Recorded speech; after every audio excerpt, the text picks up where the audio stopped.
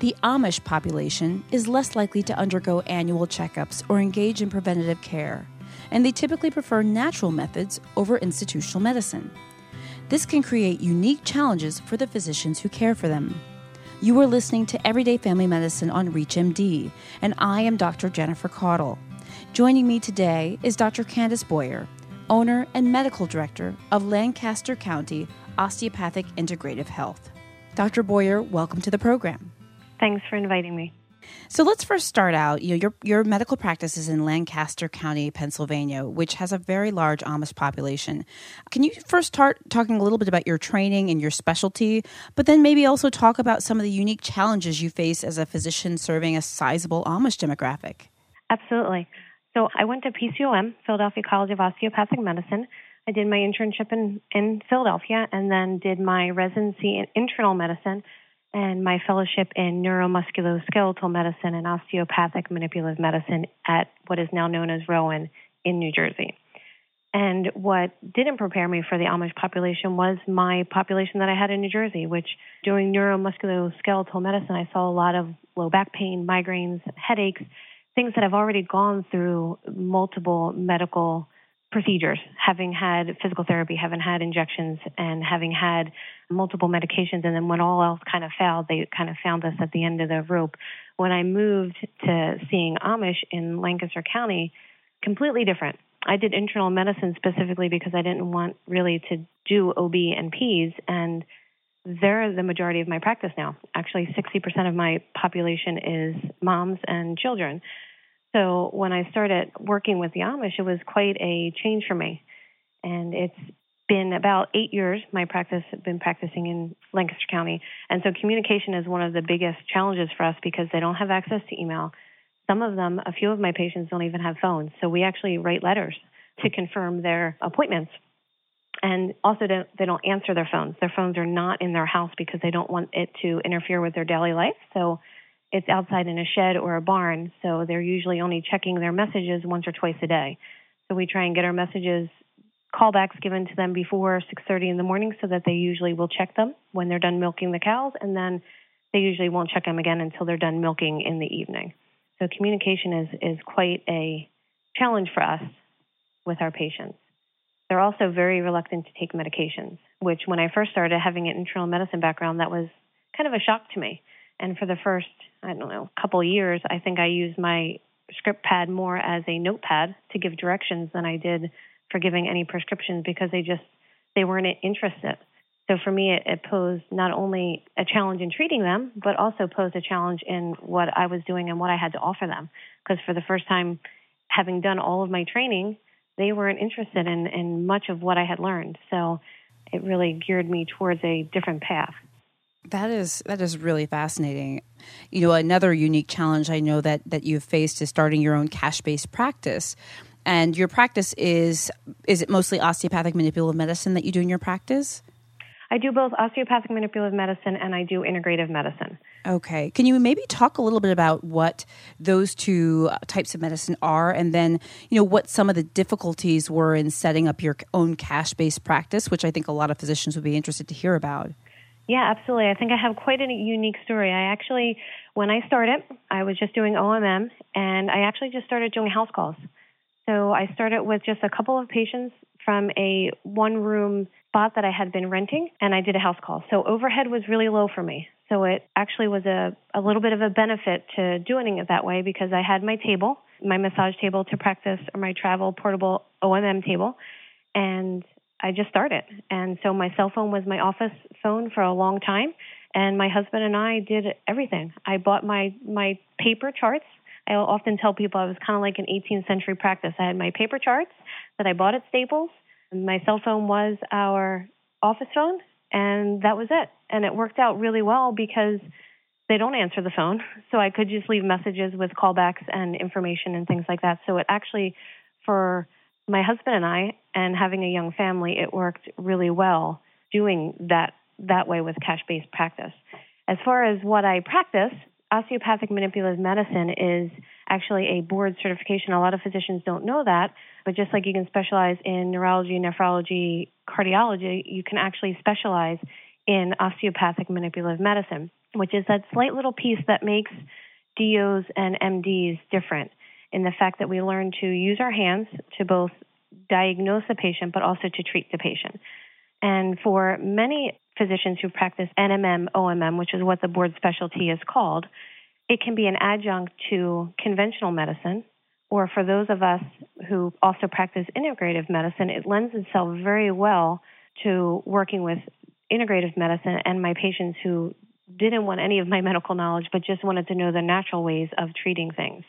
And so, for instance, if I have someone coming in my office and I am treating them, let's say they just came in with low back pain and I'm treating them and they are extremely, extremely tight. To me, that tells me that their bodies are extremely inflamed and we need to figure out what it is that's causing the inflammation in their bodies before we're ever going to get them to respond to just the OMM treatments. And so I may feel their liver and find that their liver isn't quite moving the way that it should be. You know, we learn that the bones move, the muscles move, the heart has its own rhythm, right, the heart rate, and the brain has its own rhythm, and we can measure that on an EEG, and we can measure the respiratory rate. But what we don't think about sometimes as physicians is taking that a step further and realizing that every part of the body has an inherent motion. So whether you're talking about the big toe, the low back, the head, the brain, for instance, or the liver, as osteopathic physicians, some of us are trained even in more depth to be able to feel those intricate motions of the different organs. And so if I feel someone whose liver is not moving very well, their LFTs may be well within normal range, but I know that their liver is not moving the way that it should be. So they're not able to really get rid of their toxins the way that any normal person would be if their liver was moving well. And so I might give them, depending on the patient, we may give them a homeopathic remedy, we may give them an herbal remedy, we might give them some nutrition and dietary things to follow. And then they come back and it's amazing. Their livers are moving. We can treat their liver osteopathically. The livers move even better. The inflammation goes down. And then now they're going to respond to the treatment and their low back may not come back again. So that's kind of how the two of them work well together in my patient population. That's wonderful, and it's very interesting. If you're just tuning in, you're listening to Everyday Family Medicine on ReachMD. I'm Dr. Jennifer Caudle, and I'm speaking with Dr. Candace Boyer, owner and medical director of Lancaster County Osteopathic Integrative Health. So, Dr. Boyer, we've talked a bit about your work, your patient population, which is the Amish community in Lancaster County, Pennsylvania, and also your specialties of osteopathic manipulative medicine and integrative health. I guess I had a question for you, and that is, how did you find yourself, how did you end up in Lancaster County, Pennsylvania? Were you seeking out the Amish community as your patients? Is it that you sort of happened to move there and they became your patients?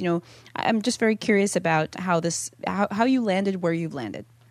That's a great question. I often wonder that myself.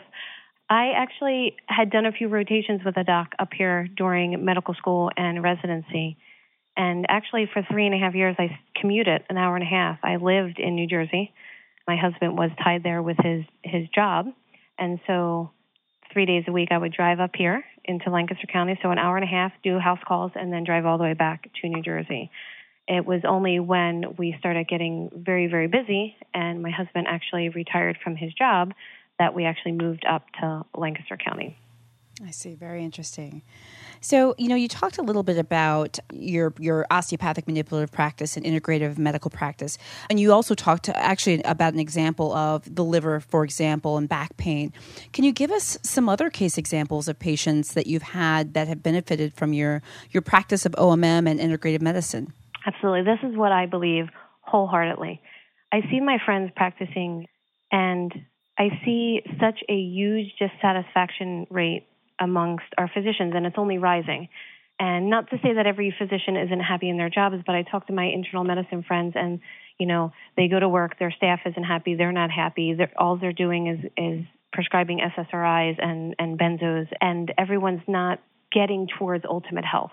And so because of my patient population and because of the drive that they have towards natural medicine, it geared me in a fashion to want to help them.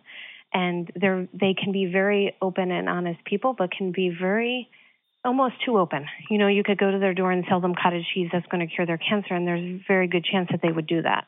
And so I wanted to be able to give them good research-based integrative health, natural ways for them to help themselves. And so it's been amazing for me because I get to actually help people achieve real health. And when someone comes into my office, for instance, I have a 40-year-old woman who came in not too long ago, 12 years of chronic fatigue, fibromyalgia, migraines, interstitial cystitis. All those patients that we sometimes lump together and then unfortunately become the patients that aren't very easy to deal with. They're very needy and they need lots of attention, they need lots of medication, and they don't ever seem to get better. I've had a patient walk into me like that, and we, from a osteopathic standpoint, was able to diagnose her. And just as not necessarily that I can put my hands on someone and say, oh, you have fibromyalgia, but to be able to feel the areas that are so chronically inflamed. And then we talked to her about lifestyle. She changed her diet.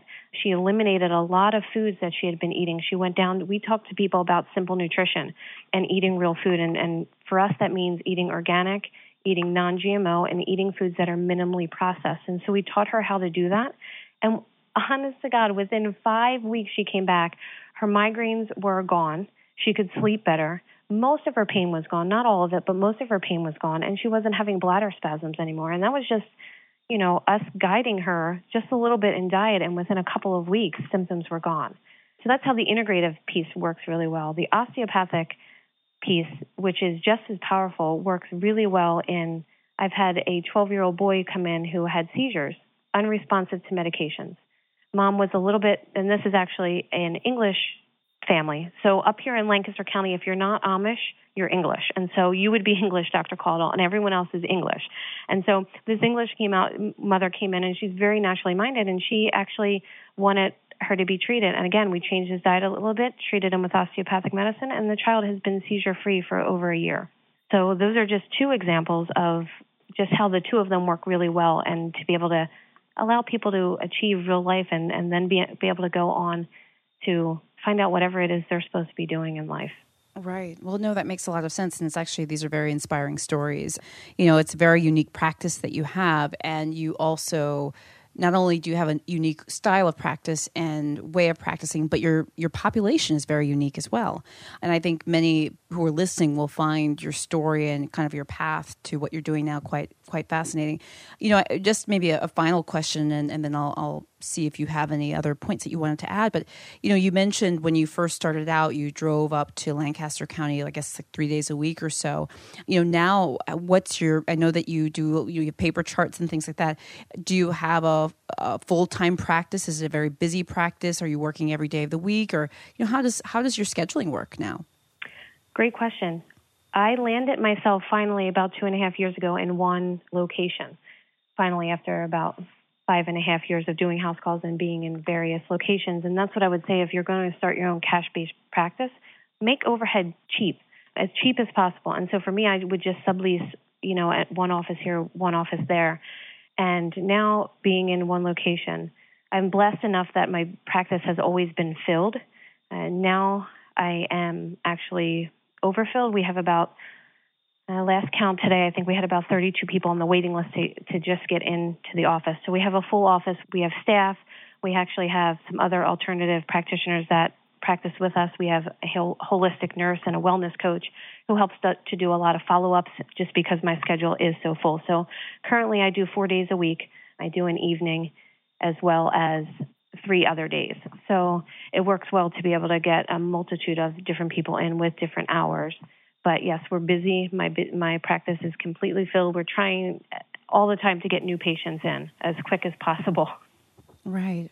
Well, that's wonderful. I'm delighted to hear it, and like I said, inspiring kind of is the word. It's one of the reasons why I'm so excited to be able to interview you, because your practice is such a unique one. And you mentioned in the beginning of the interview how you have a lot of friends who did the same training that you did, internal medicine residency, etc. But you also have a lot of friends that you feel are burnt out, for lack of a better word.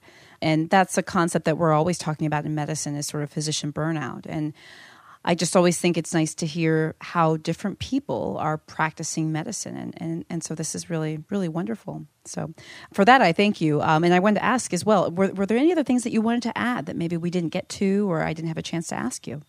Just that as practitioners, there is opportunities for everyone to become do more integrative medicine and osteopathic manipulative medicine for that matter. With the boards kind of merging, the worlds are kind of opening up as far as MDs being able to be trained osteopathically to do OMM. And for both MDs and DOs, there is a brand new sort of certification, board certification in integrative medicine.